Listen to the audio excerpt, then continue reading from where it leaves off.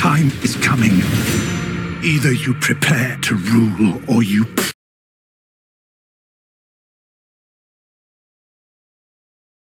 When it's time to party, we will party hard.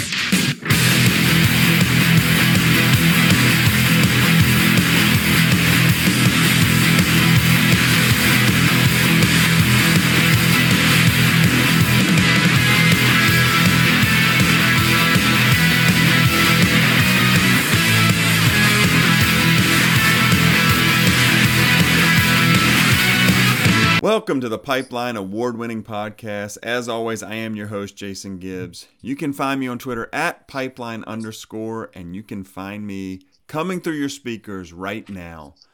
Well, what a great week 4 we had in college football. We're going to put a little bow on that. We're going to take a look ahead to week 5. But before we do that, I'm going to bring in my main man, Mike DeVoe. Mike, how are we doing? I'm doing good. I'm a little upset. I feel like the Kansas Jayhawks should be ranked right now.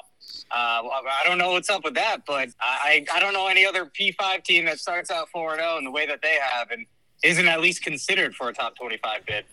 Well, it's obvious that the AP voters are cowards. They won't rank Kansas. They won't rank Kent State. Nobody any good gets ranked anymore. But Mike, before we look ahead to next week, or this upcoming week, I should say, let's talk about our games of the week last week. So my game of the week was Clemson at Wake Forest. Yours was Florida at Tennessee. And I said it. We're going to start out the weekend. It was a 12 o'clock kick. Clemson going to Wake Forest. Just an unbelievable game. Double overtime. Tigers hold on for a 51-45 win at Wake Forest. Just a crushing blow for the Demon Deacs. The Tigers did whatever they had to win the game. Their secondary was very suspect in this game. Now, granted, Wake Forest is one of those high-flying teams. They run that mesh offense. Sam Hartman was doing his thing. 6 touchdowns, 337 yards through the air. But you can definitely tell Brent Venables is gone, and I'm just not sure how this season ends for the Tigers. Jason, I feel like we owe a bit of an apology to DJU. I think we talked a lot of crap about him, the past several podcasts. I think this was a great game for him. I think, I don't know if you remember, but during that podcast, I said I think this game might be bigger for DJU than anybody else. And I think he stepped up and he rose to the occasion. And, while there were definitely some suspect plays, I think overall his play in that game solidified his position, at least for the next several weeks, as the starting quarterback for Clemson Tigers. Absolutely, Mike. We were a full-fledged anti-DJ Uiagalelei podcast. We have now relented. We're now a neutral DJ Uiagalelei podcast. He did come through, 371 through the air, 5 touchdowns, and an unbelievable 2-point conversion, which we barely saw any of course, because we were too busy getting cut in for Aaron Judge updates. But Will Shipley had a great game on the ground. This week will be interesting. It's a revenge game. They're hosting NC State. NC State picked them off last year, if you'll remember. But there's seemingly, through the weather reports, it's going to be a total slop fest with the hurricane going through. Might be pouring rain. We'll see if the Tigers can pull it out. But to your point, yes, DJU has solidified his spot. We had hinted at, wished, wondered about Cade Klubnik coming in. Not going to happen anytime soon, and DJU firmly grabbing that mantle back. We'll see this week how it plays out. Clemson's still right in the mix. I went on record by saying Clemson won't make the playoffs without benching DJU. Maybe I need to put a sock in it this week because he definitely proved me wrong. Mike, let's get to your game. Florida at Tennessee. Number 20 Florida coming in, having won 16 of the last 17 against the Vols. A game the Vols absolutely had to have. And they got it, albeit in very nail-biting fashion for Vol Nation. It's funny. You wouldn't really expect for Vols fans to be upset after a game like that. But I think Vol Nation is very – they were expecting a bigger or a wider margin of victory here. I think it's hard for them to be too upset though, because they are currently ranked third in the SEC right now. I mean, they have to be very excited, especially with regards to how they've started seasons in the past, continuously disappointing their fan base. And this year, they might not have wanted to play that game as close as they have, but they came out on the other side with a victory, and that's all that really matters here. On the flip side, with Florida, I think we were a little too quick after that Utah game to anoint them a spot in the college football playoff this coming year. So I don't think Anthony Richardson was quite the second coming of Cam Newton or one of those big running quarterbacks that we thought he was going to be.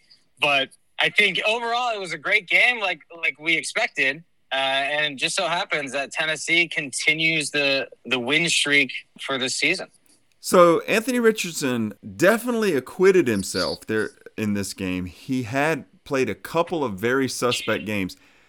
Only 24 of 44, so not a great percentage passing, but he did rack up 453 yards through the air, 2 touchdowns, 62 yards on the ground, 2 touchdowns.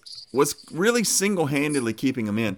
I want to mention 2 things. I want to mention, what do you think of a very, very dark horse, but getting lighter by the second, Hendon Hooker for Heisman, 349, 2 touchdowns through the air, 112 on the ground, a touchdown as well. If Tennessee could somehow climb the mountain, somehow get to the SEC championship game, what do you think about Hendon Hooker possibly at least being a Heisman finalist?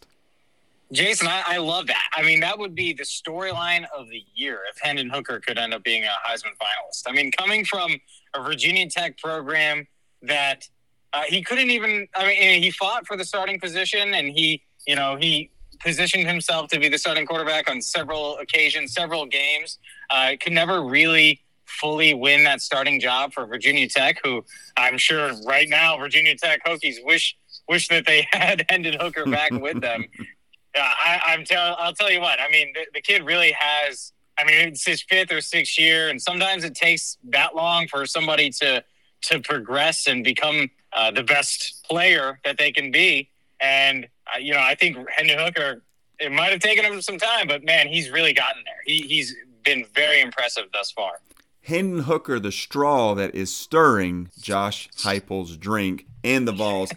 But before we go off this game, Mike, and turn the page to this upcoming week, it's really curious. Okay, so for those that weren't watching this game and maybe only saw the final score, Tennessee scores a touchdown in the 4th quarter. They go up 38-31. Okay, 17 points. Now, Florida scores a touchdown. What do? You're going to kick the extra point, right? 10 points and 9 points, there's no difference. What did they do? They went for 2 for some insane reason. I don't know if this was some analytics convincing head coach Billy Napier that they should go for 2. They go for 2. They do not get it. So now they're down 11. They score another touchdown. But you've already missed the 2-point conversion, so you have to go for 2 this time. They do not get that one. They get the onside kick. But now, instead of being down 3, they're down 5. They have to score a touchdown with like 19 seconds left. And scramble around, Anthony Richardson throws an interception from about Tennessee's 40-yard line, maybe 30-yard line. I just do not understand when coaches will make these weird 2-point conversion decisions.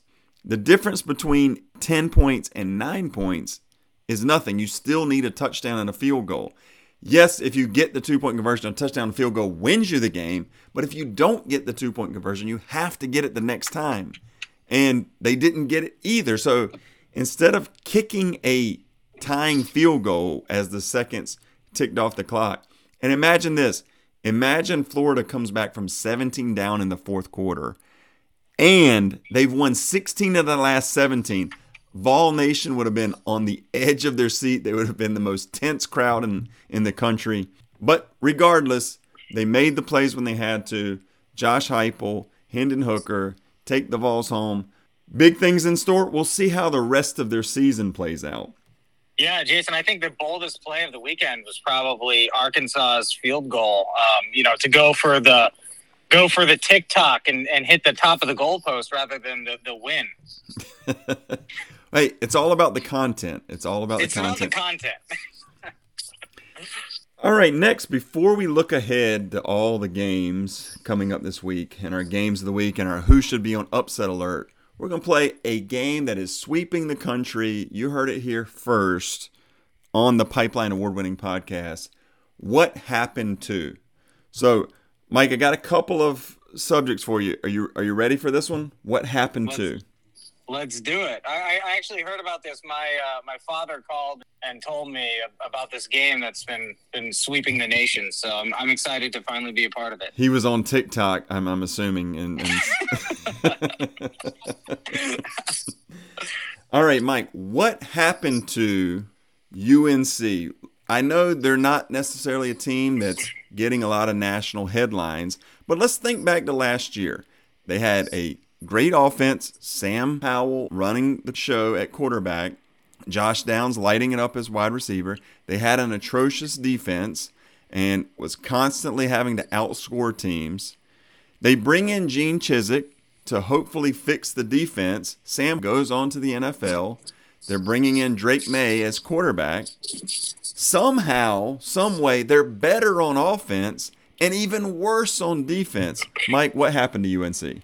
Well, Gene Chizik, and we've had this discussion a few times now. I think Gene Chizik is the Jimbo Fisher of defense. He refuses to change his scheme, even though the game has evolved since their schemes have been wildly successful.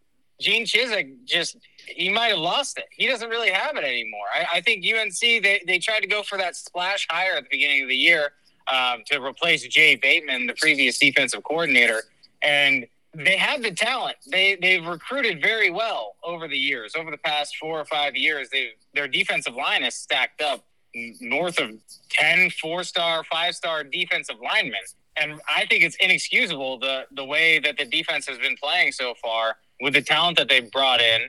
Gene Chizik he's not cut out for the job anymore. I do have to say, I think Phil Longo's offense is not conducive to having like a top 10 defense because of how fast they score, how many. If you watch Carolina games or a Phil Longo offense, you'll notice that they score really quickly or they get off the field rather quickly as well. And that's not conducive to having a great defense because you're not giving those players rest. So for me, what happened to Carolina? They hired the wrong defensive coordinator. Yeah, so you think about some of the defensive talent they have. Storm Duck, Tony Grimes in the secondary. Those guys seemingly constantly getting lit up. Gene Chizik's inability to adapt seemingly is torpedoing not only UNC season this year, maybe the future. Maybe Mac Brown, they're going to have to make a change. Something's going to have to happen because you can't come off a bye and go against a team that's been absolutely struggling like Notre Dame has been on offense and really just constantly get lit up. Like you said, can't get off the field. Notre Dame's converting 3rd and longs. And like I said, it was a game that flew under the radar, but it was just a little bit eyebrow raising as far as the final result. Yeah, I completely agree with you. And I did harp on that defense, the defensive side of the ball there. I have to agree with you with regards to the offensive side of the ball. Drake May he's the nation's or college football's best kept secret right now. I feel like eventually he's going to be a household name. The kid has been absolutely fantastic in Phil Longo's offense, and if you don't know him now, you'll hear his name often in the future. So, Jason, I have a question for you. What happened to Adrian Martinez? Adrian Martinez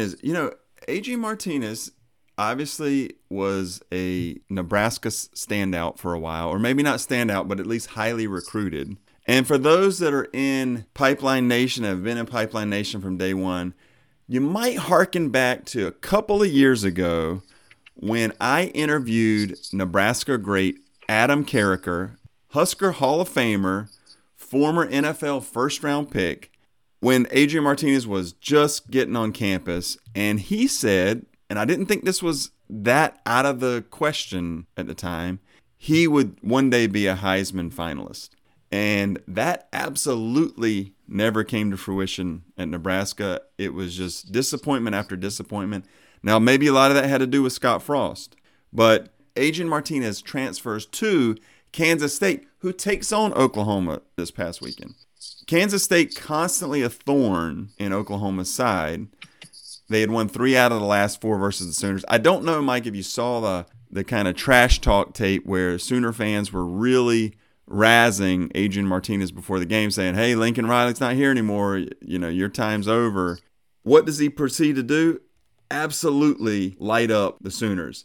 And you know what it kind of reminded me of? It reminded me of that old Dennis Green rant when he was coaching the Cardinals and they lost to the Bears on Monday night. And he says, they are who we thought they are. The Bears are who we thought. That's kind of what Adrian Martinez reminded me of this past weekend.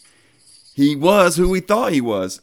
234 yards through the air, 1 touchdown, rushed the ball well, just kept the offense moving. And the Sooners, of course, made it close late, but really Kansas State had control of this game throughout and goes into Norman and pulls off a stunner. So what happened to Adrian Martinez? All of our dreams, all of our hopes finally came true. Whether he can keep it up or whether it was a one-shot deal, we'll have to see. But this week will prove a lot because we will find out if there was a letdown game or it was just kind of one of those all the stars aligned. Yeah, the one thing that I'll say about Adrian Martinez is that really brings to light how bad that Scott Frost situation was in Nebraska. It just shows the amount of success that he's been able to find almost immediately just shows it just was not a good situation in Lincoln. Yeah, us along with a lot of people kind of thought the Scott Frost hire was a home run hire. He was coming off a undefeated season with UCF. He was going back to his alma mater. They had so much momentum recruiting-wise. There was a buzz about Nebraska. And to your point, bad loss after bad loss and just never worked out. Obviously, the Huskers have moved on. Adrian Martinez has moved on and possibly, salvaged his career with Kansas State. We'll have to see. Mike, for our final installment of the game that's sweeping the nation, what happened to the Virginia Cavaliers? Think back to last year. Yeah, they're not making the college football playoff, but man, on offense, they were clicking. Their receivers were great. Brennan Armstrong was people in the early part of the season tossed around the Heisman word. What happened to him? This is a complete anomaly to me. I mean, they did lose their tight end and their offensive coordinator. They lost their offensive coordinator to Syracuse, who they actually just played this past weekend. And they lost their tight end, Jelani Woods, who actually scored 2 touchdowns for the Colts to beat the Chiefs this past weekend. A little NFL talk there for you.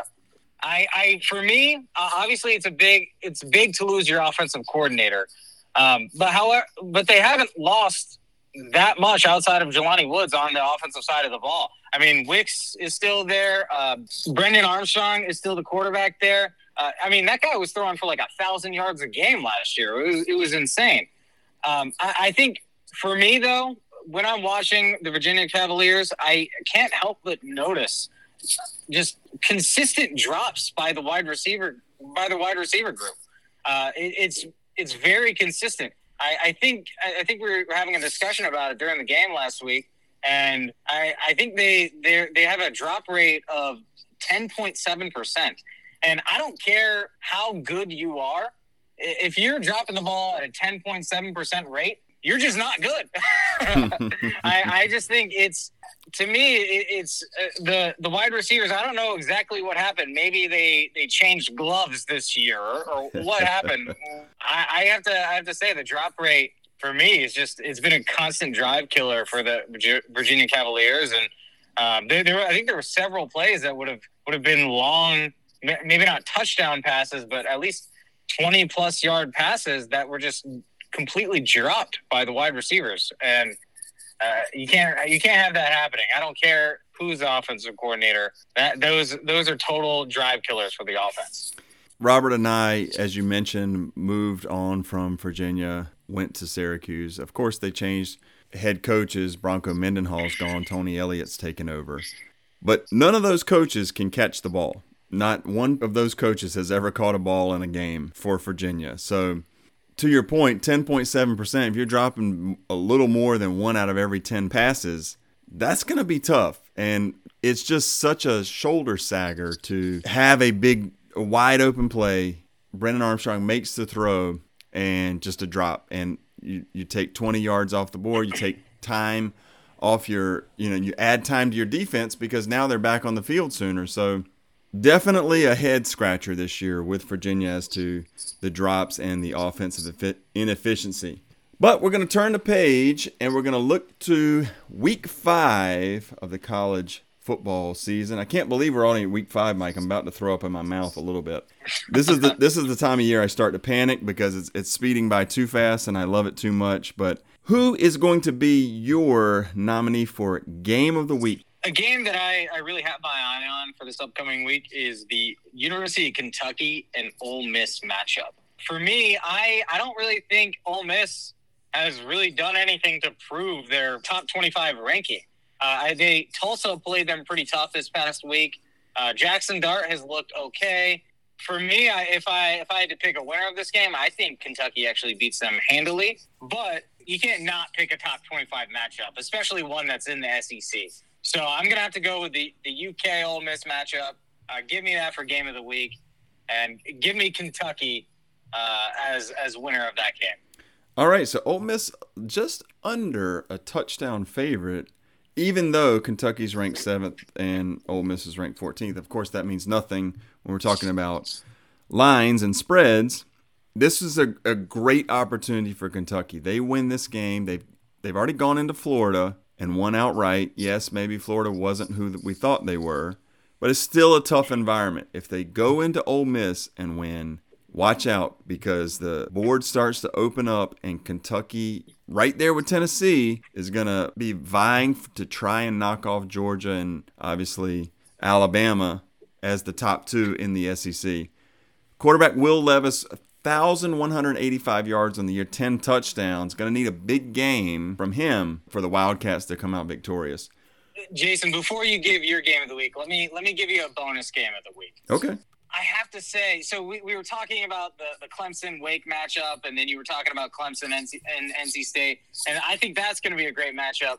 But I'm going to go on the other side. I think Wake Forest versus Florida State, man, that's going to be a great game. For me, I think, is this going to be the end of the road of Florida State's win streak for this coming year? I don't know. Maybe. I think Wake Forest is not a team that you could slouch on. So I think that game in particular is going to be a great game. If I had to pick a winner of that game, man, I don't know that I could pick one. I think that's another game that could just go into overtime. I think Wake Forest is going to have more quarters played this season than ever before. That game is also really exciting to me. So I just had to point that out before you moved on to your Game of the Week. Yeah, Wake at Florida State. Florida State a touchdown favorite. Over under 65. What will be very interesting is obviously both teams are getting it done through the air this year. Sam Hartman, as we already alluded to, A.T. Perry for Wake. What if it is a downpour? What if it is kind of torrential rains? How would that affect the passing game? Could either team get anything on the ground, or would they just be slinging it through the air? We'll have to see. Mike, for my Game of the Week, I'm going to go with the Big 12 championship rematch from last year. If you'll remember, Oklahoma State played Baylor, played that absolutely unbelievable game in which the Bears stopped Okie State with a goal line stand. I don't know if you remember, Desmond Jackson was running. He thought he had the corner. He dove and came up just inches of the pylon. So Baylor hung on for the Big 12 championship. Now, think about Baylor this year. They're 3-1, 1-0 in the conference. Their only loss was a tough on-the-road late-night matchup at BYU. A rabid crowd. They left the chocolate milk stand open late that night. I mean, the crowd was going crazy. And that's their only loss in overtime at BYU. Oklahoma State ranked 9th in the country, undefeated. Just another matchup where, like you said, we've kind of been focusing on these great SEC matchups of ranked teams. Here's one where the Baylor's ranked 16th, a slight favorite at home. Okie State ranked 9th. They have a chance to keep moving. The Fighting Van Gundys trying to somehow, some way, squeak into the college football playoff. I mean, obviously there's a lot of time between now and then, but we've seen it before. A loss here, and I'm not going to say their chances are zero, but they drop dramatically because there's just going to be too many teams to climb over. Now, I love Dave Aranda, Baylor's head coach. He made the gutsy call to go away from last year's quarterback, Gary Bohannon, and this year went with Blake Shapen. Bohannon moves on to USF, has not had a good year. Shapen, 773 yards through the air, 7 touchdowns, and only 1 interception. But, of course, he's going to be going up against 39-year-old Spencer Sanders for Oklahoma State, who's having a great year. 916 yards through the air, 10 touchdowns, only 1 interception, which is exactly what you would expect for someone who's 42 years old. Now, Richard Reese for Baylor, 315 yards on the ground, 6 touchdowns. It's just going to be really a knockdown, drag-out fight. I know Okie State wants to wash the taste out of their mouth for losing that Big 12 championship game last year. I know Dave Aranda's team is going to be tough-minded. He never gets too high, never gets too low, just physical. It's going to be a great game. It's going to be on Fox 3:30. Just tons of games this week. Yet another absolutely spectacular week of college football. Can't wait. So, Mike, now that we've got our game of the week out of the way, we got to put some teams on upset alert. To me, this was a tough week to pick upsets because, when we pick upsets, of course, we're picking them to cover the spread, but we also like to give teams that might have a shot at winning outright. So obviously, I'm assuming you're going with Rutgers plus 41 at Ohio State to win outright. Yeah, I think it's their game to lose, basically. Yeah, I mean, Jason, I'm with you, man. I think this week was very difficult. When I look across the board, every team that seemingly should be the favorite, I feel like it's going to be hard to kind of go against them. So, in the spirit of keeping it within the Big 12, because you were just talking about the Big 12 conference, I'm going to go with TCU over Oklahoma for no other reason than the fact that who's going to win the Big 12? I don't know. Is it going to be Texas? Is it going to be Texas Tech? Is it going to be Oklahoma, Baylor, Oklahoma State? Is it who is it going to be? I think as of right now, I'm just rooting for the most madness as much madness as possible within that conference. West Virginia just came off of a win this past week, so they're riding high. So for me, it's anybody's game, and I think if TCU can get in the mix as well, then I welcome that. So I'm going to go with TCU against Oklahoma. TCU wins that game. All right. So OU a 6.5-point favorite going to TCU. Over under pretty high, 68.5. What is Oklahoma's mindset after coming off that really tough loss, the aforementioned loss by Mr. Adrian Martinez and Kansas State? Oklahoma dropped down to 18th. TCU unranked but undefeated, so a great opportunity for the Horned Frogs here. Can Sooner quarterback Dylan Gabriel get the Sooners back on track, or will they fall and prove you right as your upset pick of the week? For me, I'm going with the Big Ten. Number 4, Michigan, traveling to Iowa. Now, for the most part of this year, Iowa has been somewhat of a laughingstock. We've had a lot of fun with memes and their inability to score, their inability to put offense on the board. And Michigan coming in riding high, ranked 4th in the country, a 10.5-point favorite. The over-under's only 42. I think about Michigan, what they've done this year. They played an absolutely cupcake preseason schedule, to be honest, for their first 3 games. They get Maryland in the Big House last week. They hang on for a, I think, 7 or 8-point victory. A game in which Maryland fumbled the opening kickoff and Michigan recovered it at the 10-yard line, punched it in the next play. Take that one blunder out, and we're talking about basically an even game the rest of the way. I don't know if Michigan did enough early on in the year to be battle-tested, because to me, this would be a classic game for Iowa to win. Kinnick Stadium, gonna be wild, gonna be ready for the upset. Kirk Ferentz, he's kind of like what you said with Gene Chizik, right? Never wants to change. But this is just a classic Hawkeyes do just enough, muck the game up, maybe get a turnover, maybe score some points on defense. It's a field position battle. The punters are back and forth. Of course, Michigan has J.J. McCarthy at quarterback, who's looked great. Blake Corum, who's looked fantastic at running back. I'm just not sure the Wolverines come out of this game unscathed. Give me Iowa plus 10.5 and give me a 15% chance of the Hawkeyes coming out victorious. Ooh, I like that. I like that pick. I think Michigan has come out and they've started the year great, so I think it's about time for them to be humbled by the Hawkeyes.